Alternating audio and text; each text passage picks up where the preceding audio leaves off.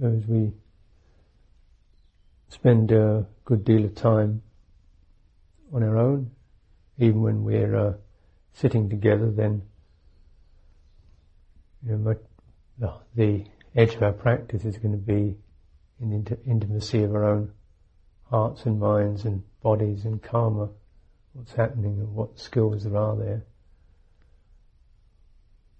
So it's important to make oneself a refuge, be a refuge to oneself. And this is, if you like, the address. This is where we live. So there's no point in taking refuge somewhere else. And the Buddha Dhamma Sangha, you could say that's the name. That's what we use. That's what we bring into that place.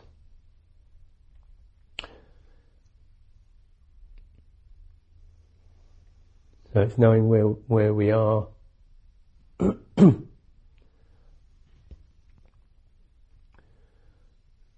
Many levels, physically, karmically, in terms of our psychology and emotions, our health or ill health. And these are all going to be specific, particular. And so we have to bring the teachings to that place. And of course you can get too refined over that, to find definitions of oneself, of the astrological predicament, or the Saturn is conjunct with Mars, or whatever. But basically, we refer to the general sense, the citta, the general sense of how we are. Just keep referring to that. So to work with it, that sense of how one is directly rather than conceptually. Conceptually, it's just the ideas that we can create, which are vast. But directly, it's quite simple. It's maybe not terribly clear, as clear as ideas are. We're just coming into that presence, one's presence, which is probably slightly cloudy or not terribly clear. And then how do we know we have a body? What gives rise to that sense? And then how's that? Is that okay? Or how's that sense of that? What's our relating with that? Are we only just about there, or feel very active, buzzing, bristling, tense, joyful, sleepy? It's getting these kind of basic references.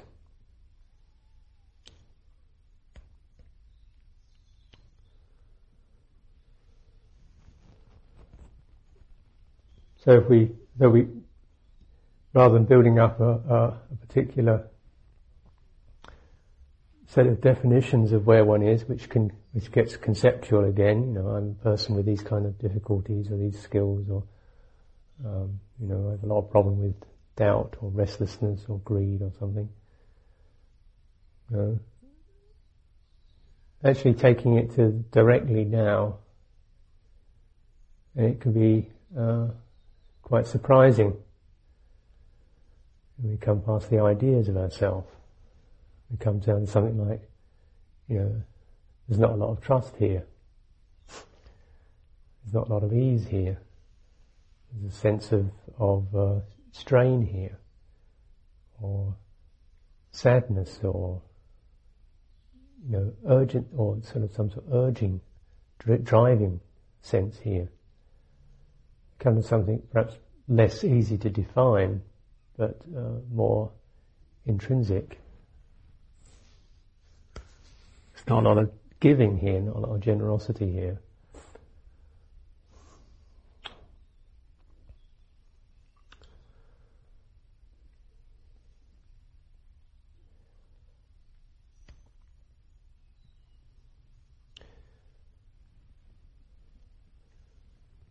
in terms of applying the Dhamma, then this is a very potentially huge topic.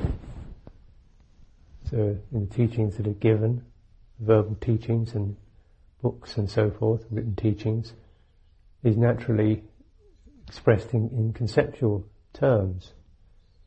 And it gives us a good conceptual framework of how to work with our state of being as it's occurring, how the patterns are, how it lines up. So this is very helpful. But also one has to translate that into direct kammatthana experiences, the direct perceptual experiences, direct perceptual agencies. We tend to use a word like dispassion or harmony or attention or whatever. These are concepts. And we know them all, or know a huge amount of that. Striking that the scriptures are full of this, and the commentaries also. But also the Buddha used a lot of very powerful symbolic metaphors and language to express things. So instead of saying something like, one must understand that the nature of cells is to break up and tissues undergo a process of degeneration, you say, contemplate a corpse 7 days old with the crows and the jackals have pecked at it and ripped it apart. Ooh. You get that. It's much more festering blue-black flesh, white bits of bone sticking out. And it's got a lot more powerful hold on it than contemplate the nature of the cellular disintegration. And I would, the Buddha always used things that must have been well-known sights to people in those days. When charnel grounds, you don't have charnel grounds. They just leave bodies to rot. You can't do that in Britain. They have a, dead monk kind of draped in a compost bin. It's always nicely packaged up in a little box somewhere, and that's it. So but then these much more concrete things affect one perceptually and instinctively and intuitively. They much more so than the concept, which is very useful for when one's building up maps, if you like how does, am I checking in with detachment or dispassion? Am I understanding mindfulness? Is that ready? And then, actually would you have a perception for that? Do you have an image for that?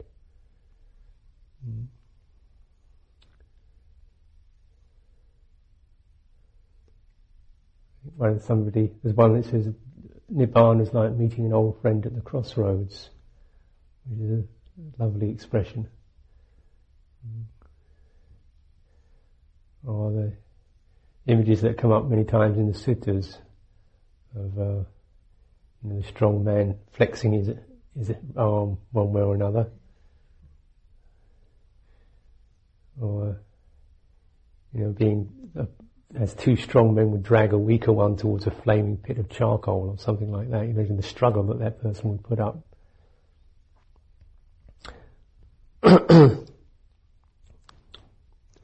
Or the kind of relief that sensual gratification gives. And the Buddha said this is rather like imagine a leper with sores, and every now and then he might burn one with lye, which is kind of like a strong caustic thing.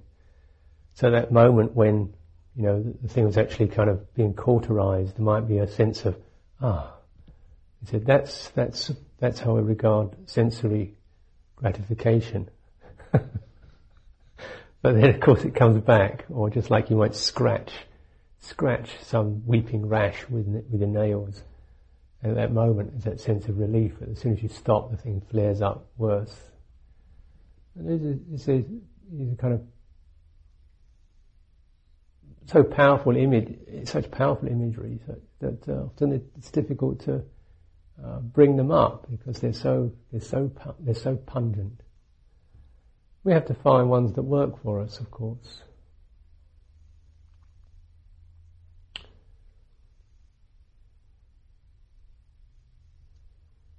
To deal with the actual dis-ease that we have at any particular moment.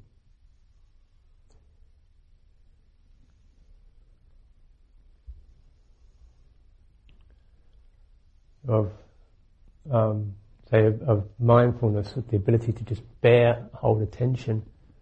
And the Buddha used the image of someone having to carry a pail or bucket of, I think it was oil or water, on their heads through a crowd, and having this, and somebody going behind them. If you spill one drop, it'll cut your head off. And as they're walking along, there's a beautiful dancing girl. He said, "How much attention would you give?" That's the sort of sense of what mindfulness has to do, to bear with, even though there's things that entrance, urge, stimulate, goad, excite, hovering, with that sense of really stay with this. What would you do? And you do everything you possibly could to bear that thing in mind.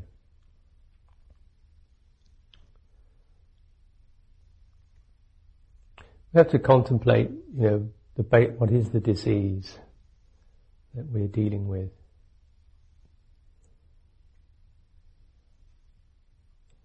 What is the sense? We come into our presence.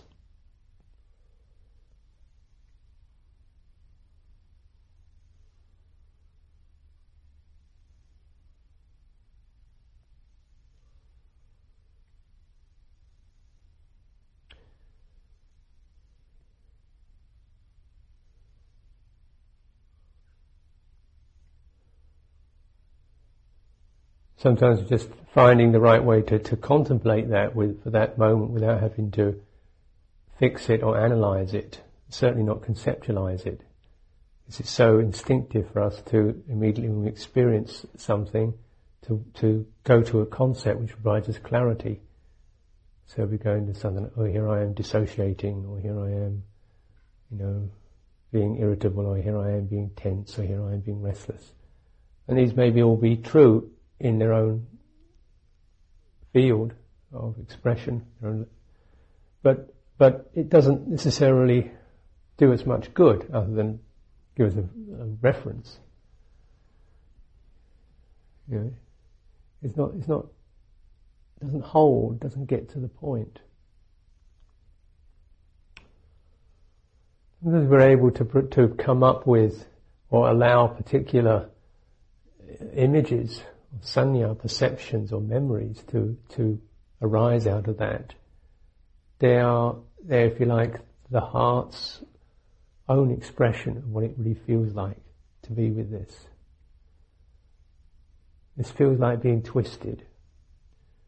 This feels like, being plugged into an electric current. This feels like having your head in a cement mixer.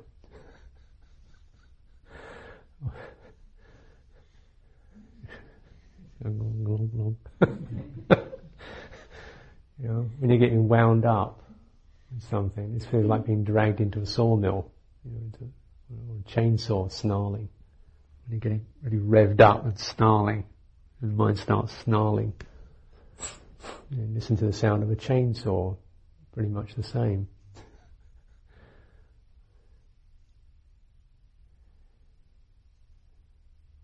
But whatever the sanya is, there's a wisdom in there. So the hindrance, the disturbance actually contains a germ of wisdom, which is always giving us a clue as to what would lead to the resolution of that disturbance, that tangle, that hindrance, that clogging. And often it's in the way that the citta actually experiences or expresses that, the felt effect of it.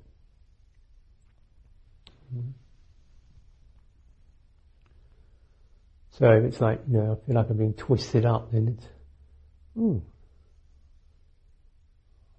why don't I stop doing that? Or just just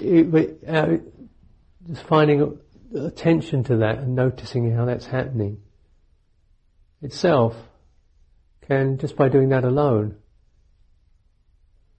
takes the energy out of doing that, and it seems the citta seems to correct itself. It may need prompting, like, why do you do this? Why are you so busy? What is the urgency? What is the drive? Or what's that happening there? Or it can be something like, what do you need? What's needed here?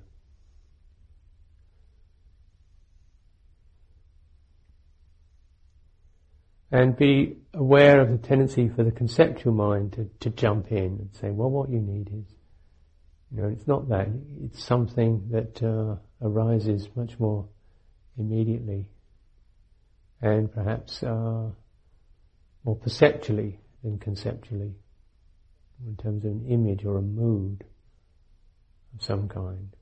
And then perhaps after that we probably get, all right, I needed to be more dispassionate. But then, that's the concept comes after the experience. If it works like that, it's a skillful one.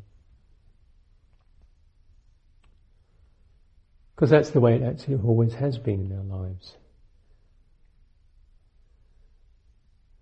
Concepts come from after the experience. The way we've learned in our lives. You have a baby, you don't say what you need is nutritional sustenance. You stick a spoon in its mouth. And then it eventually gets around to spoon, food, and then, more complex notions come after that. Dinner time or meat and two veg or whatever it is, come later. But the basic experience, the tangible experience comes first, and then the other stuff comes after it. So it's just rather like in meditation, we are in a way rewiring, reprogramming our systems, which have been conditioned into, when that particular feeling occurs, it means, there's something wrong with you. So cover it up, or get out of it, or stop it, or do something, or eat something, or don't eat something. It turns into these kind of little coded responses to experiences. So in terms of and these are based on self-view, impulse, and conditioning, in order to be a socially acceptable, well-integrated neurotic.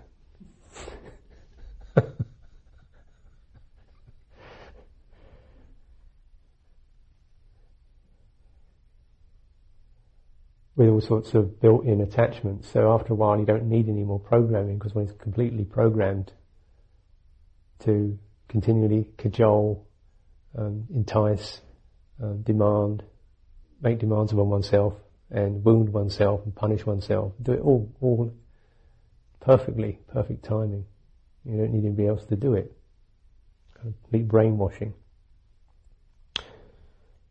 But it's never really complete, because the citta doesn't actually, it never really obeys these things.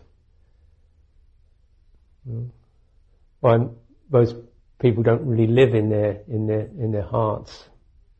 They're living very much on a conceptual programming, rather than something more innate and intimate. And why meditation, of course, is something that's comparatively rare, because to drop into that is in a way going forth from the social patterning, and we're coming to a territory that has never really followed that stuff anyway, but has been severely neglected. So it's both confused and lacks confidence, and it's not fresh, and it's also, suffering the effects of neglect.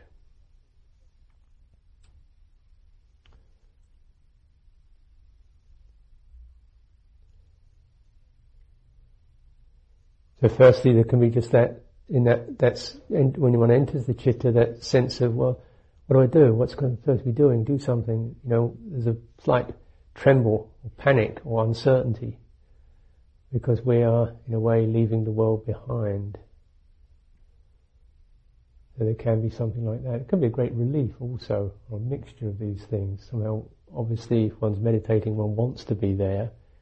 There's a relief at coming to something authentic, and yet it's also slightly perilous and peculiar, raw, dangerous, wonderful and awful. So there can be that looking for concepts to hold it all together. We kind of keep dipping in and pulling out again, dipping in and pulling out again. And when one's practicing on one's own, you can get into these passages where you're all quick, you come out again and what am I supposed to do with this? We look for an idea.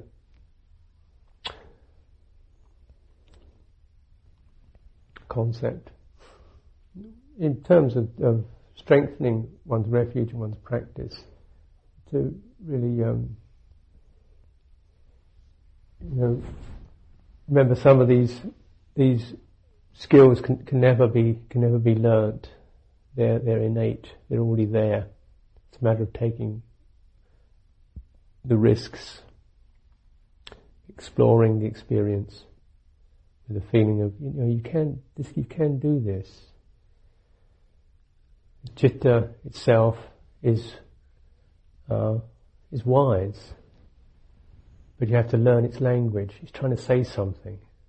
You have to learn its language, not a conceptual language. It's naturally there's awareness there, there's wisdom there, there's balance there. But the language is confused. One is sometimes not really entering fully into that. So it gets very cloudy. Concrete images help. Concrete impressions, visions, images of that nature, they can help us to give the citta something where it can gather its expressiveness and use that.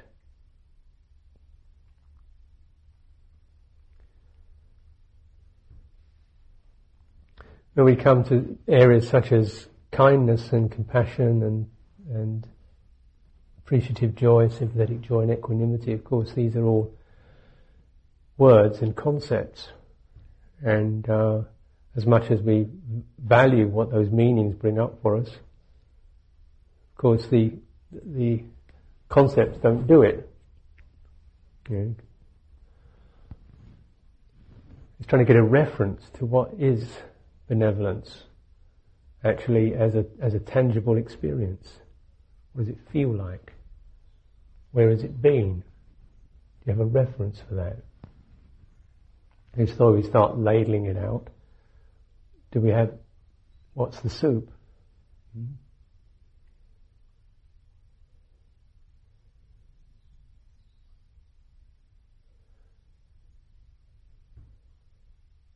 And of course one of the difficulties is that maybe when we most need it, we're least able to really connect to that. We can connect to it conceptually, but perceptually it's maybe not there. Perceptually we may be feeling, tense, tight, irritable, judgmental, unforgiving, fed up, cynical, bored. So then loving kindness, another thing we've got to do. Another thing I'm no good at loving kindness either.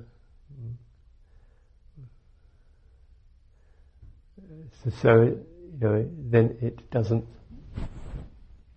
an idea, a concept we can't make much use of. And then a hindrance takes it over, the idea, and then uses it as something else that we can complain about ourselves for lacking. So references, in terms of cultivating metta,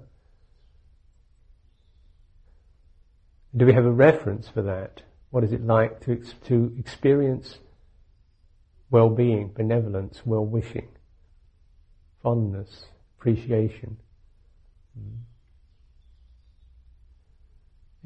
So it may be that we remember a person who brings that up for us. This is useful. But then again, the problem can be, well, he was such a fine person, or my brother or my sister or whatever. They're so wonderful, unlike me. So it can bring up the mood, the sanya, but then one can also feel well at somebody else. So it's important in dealing with the negativity of the mind to occasions when one actually does feel treasured, cared for, valued. The acts of kindness that have been done to us.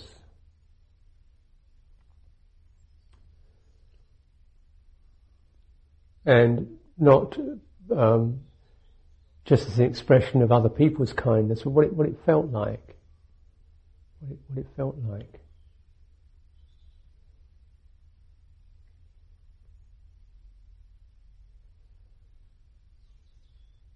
Bringing that sanya, that perception and mood into the mind, of the sense of just being carried for that moment, that that the pressure was off, the tension wasn't there, the need, the urgency, the judgment, whatever. One was just loved, appreciated, valued, gratitude was expressed. Feeling, the lift of that. It's like you don't have to do it right now, you don't have to make it. It's coming to you, here it is. Let yourself receive that.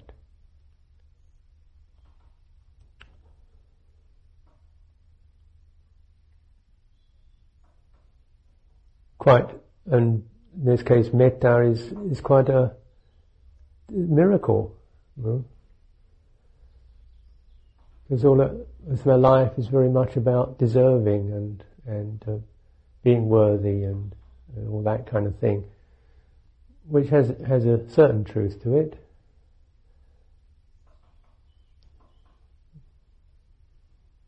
But at that moment of receiving kindness, there's no need anymore. It's like that particular moment, there is just the uplift and the support.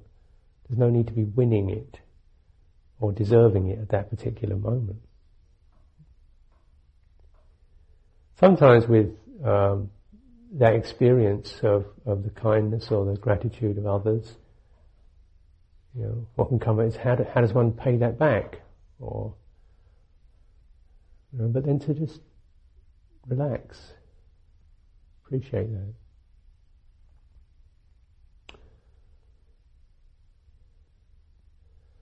And notice, certainly in my own conditioning, then this is experiencing other people's well-being, kindness is not unusual. People are very kind to me many times. Experience a lot of it. But receiving it has been strangely problematic. Really taking it in. Because there's always that sense comes up of, well, I should do something. I should do something to pay it back, or something, what am I supposed to do? It's not an idea I have, it's just a reflex, isn't it? The talk, I can't talk myself out, it's just a reflex of that. It's something like, the sense of just being picked up with benevolence is slightly, brings up a kind of slightly nervous sense. One is momentarily, feet are off the ground, one is momentarily not independent, momentarily one is not just relying upon one's own energies and skills or strength or whatever. We're just resting in somebody else's kindness. And that can be strangely nervous experience.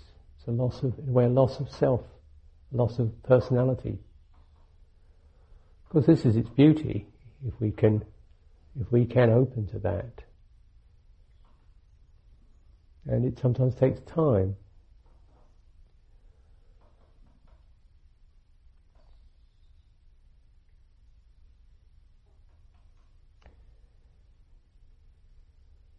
The warmth and the kindness that we all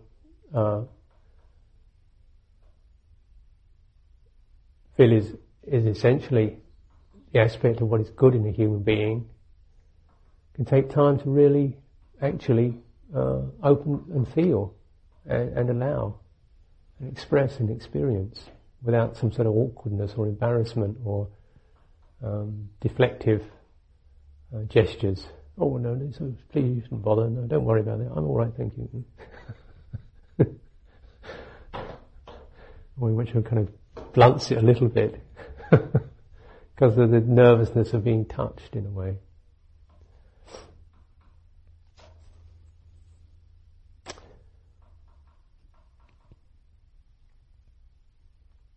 So this is partly the whole problem of self and other. It's something that requires a little bit of negotiation for most people. How another person or another person's energies touch us. It's this sort of, some caution there. And of course there's good reason for that. Or good memory, some sort of tissue, cellular memory of that. It hasn't always been unconditioned benevolence.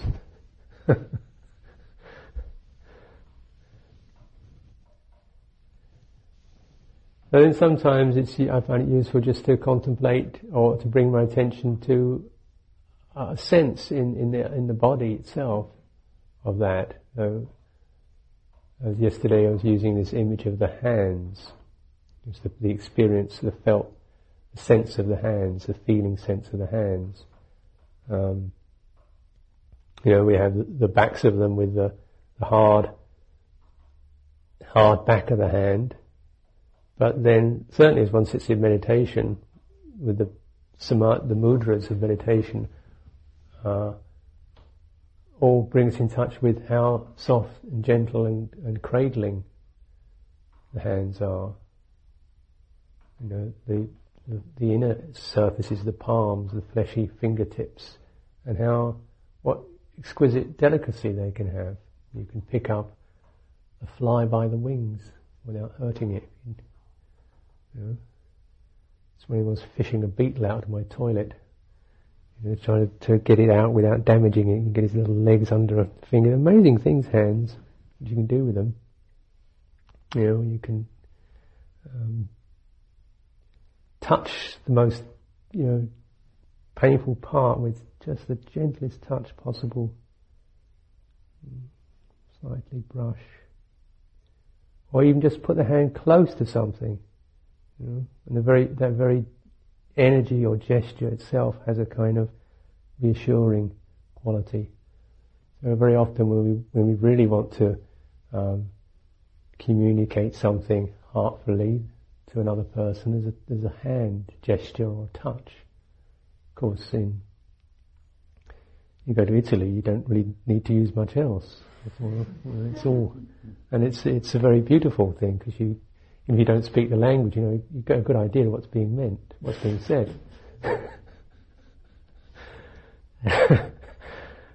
And it's something I really enjoy that myself. It's totally different from the English way, but I enjoy that. I like that warm, even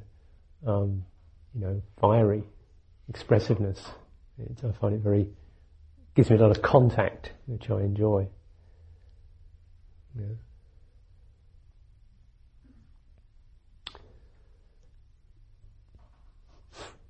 But if you go into this is just an upaya that I sometimes use, a skillful means I sometimes use. If you go into the sense of the hands, and you contemplate, you bring into your mind the idea of how we hold something hot. That's hot. How do you hold something you're not certain of? How do you hold something that's cracked or broken? How do you hold something that's leaking or something that's wounded? How do you hold something that is stiff or rigid? How do you hold something that needs massage? Or how do you hold something you want to really probe and point a finger into and push on a knot with? How do you undo something just with the edges of your fingers? How do you gently pick a fly off the wall without hurting it? So any of these or anything, the way that you use your hands, gives you an immediate non-conceptual reference to ways and means of handling the citta effects that we have, the anger, the irritation, or the fear, or the passions, or the craving. How do you handle them? I sometimes use the word handle, because it's to do with hands, but unfortunately handle can bring up the conceptual notion of deal with, cope, manage, I'm going to handle this, which is always not a terribly responsive thing. But what I mean is, how do you get your hands around it in that responsive way? So the language often gives us unfortunately gives us an idea of how hands are normally used, like manipulate is to do with the hands, isn't it? Manus, the hands. Manhandle something. It's a gross way in which the defilements go through the hands. But how do we touch this? So in a way, just to bring up something which by going into that felt sense of the hands, and then running some of these questions through it, just noticing how maybe you get a slightly different take on how do you calm something down with your hands? How do you stroke a wild horse? How do you pick up a bird with a broken wing? How do you undo a knot? Do you just get frantic, or do you carefully press and push and twist around and take it this way and that way? How do we unravel something? I mean, these are, I find much more useful than just patience, equanimity, kindness. And how do we congratulate with our hands? Shake hands, put your hand on somebody's shoulder, some sort of way in which one congratulates with the hands. I find much more stronger perceptual experience, a citta experience, than say cultivating mudita.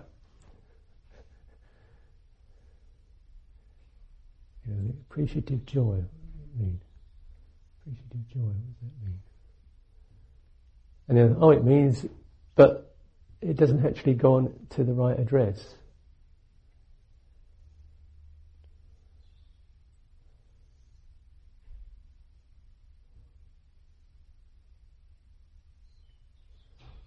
How do we protect with the hands? How do we shield?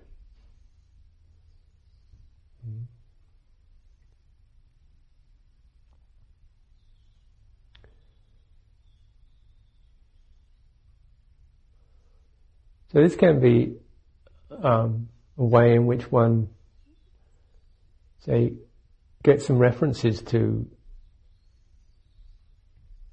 how we apply ourselves in the intimacy of meditation to our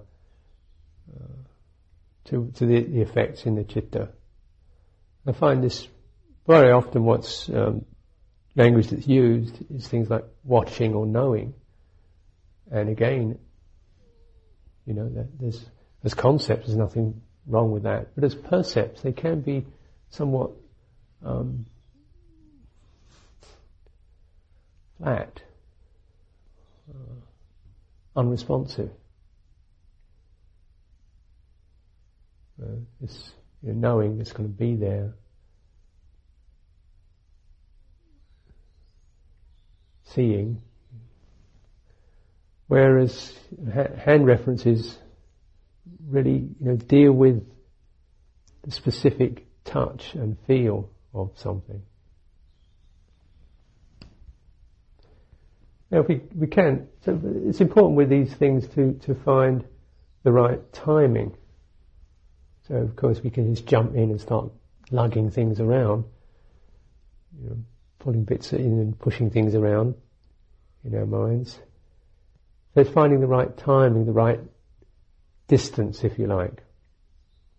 And I guess maybe this is for many people, but certainly for myself, then the default mechanism is get in, get into it, work on it, grab a hold of it, get sort it out, get up close. Some things feel that you get close to, you get up close with. Some things you need to stand back from.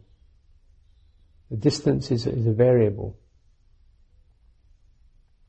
Some things one contemplates more equanimity, the even hand, which is like an open hand that's not, it's receptive, saying if you want, but it's just like an open hand. It's not actually holding or touching or doing anything, it's just an open, available hand that's rested. We perhaps begin with something like that, just the abiding first of all in an equanimity that disengages the compulsiveness that we can come to of feeling we've got to deal with everything. Just check it out. Some things will just unravel by themselves in the presence of that equanimity. Some of the jitteriness unravels just in the presence of that equanimity.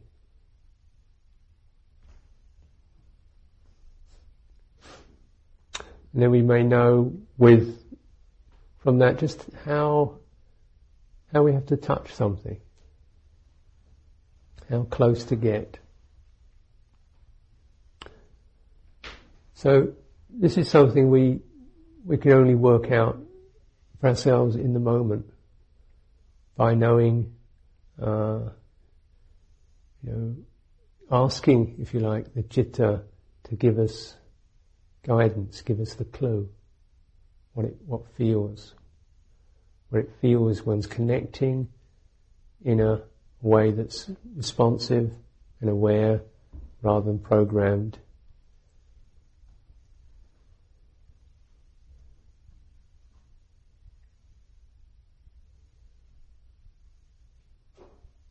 And certainly using imagery helps one to keep from just spacing out.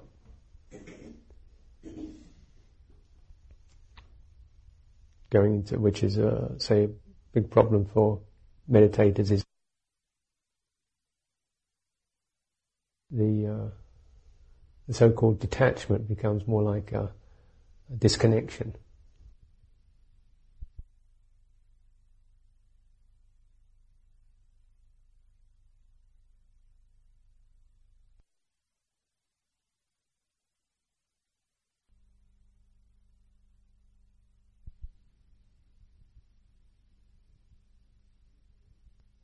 So how to use just using imagery, even if we don't do anything, particularly just using imagery that keeps us in the area, keeps us tuned in to that channel, and then seeking in that what is needed, what's skillful here, what is being asked for here.